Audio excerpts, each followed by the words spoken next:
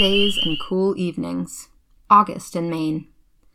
Welcome to the Nature of Phenology, where we share the cycles and seasons of the outdoors.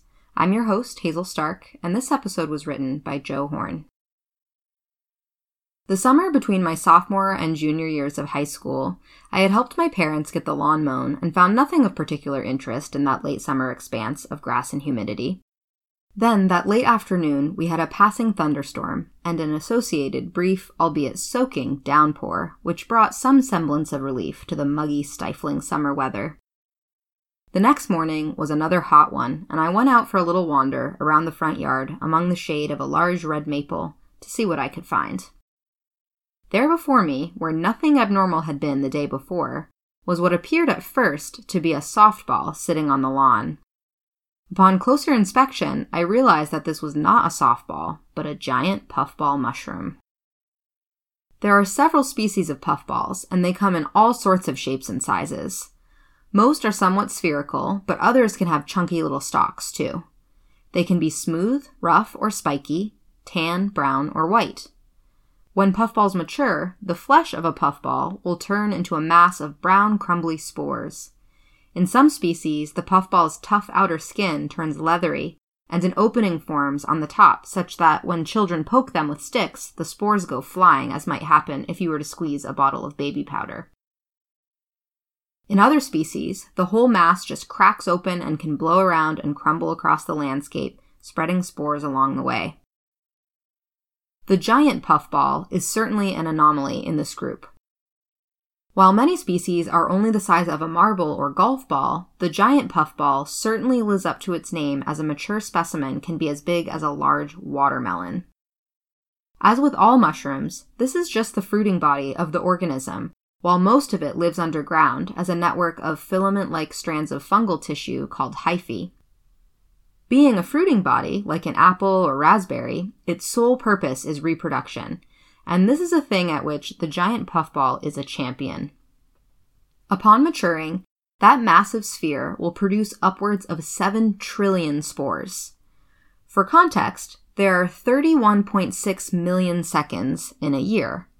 7 trillion seconds is equivalent to nearly 225,000 years. So yeah, giant puffballs are pretty good at making spores. Over the days following my giant puffball discovery, I watched as this puffball grew to the size of a basketball, and I picked it, having known for some time that folks consider this mushroom to be a prized culinary delight.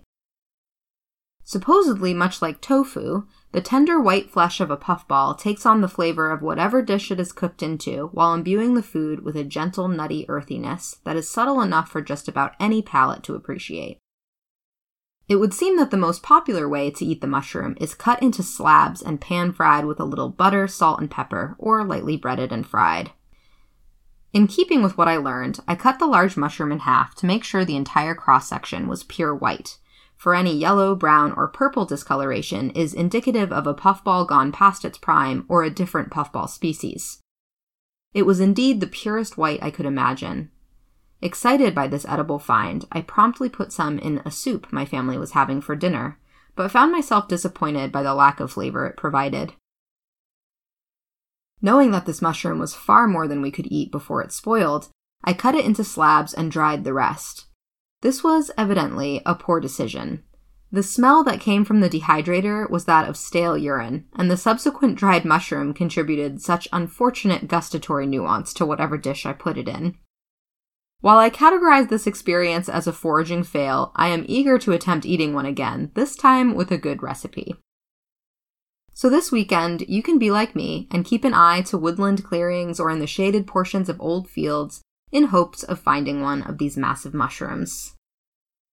If you do find one, like with all mushrooms, be sure to consult a mushrooming expert because all mushrooms can be tricky to correctly identify, and some species can induce anything from light nausea to death. If you happen to have experience eating and enjoying these mushrooms, reach out to us and let us know your tips and tricks for consuming giant puffballs. You can download this episode and find a link to our blog with our contact information, the transcript, photos, information about podcasting, and more by visiting archives.weru.org. Thanks for listening, and please join us next week for another dive into the nature of phenology.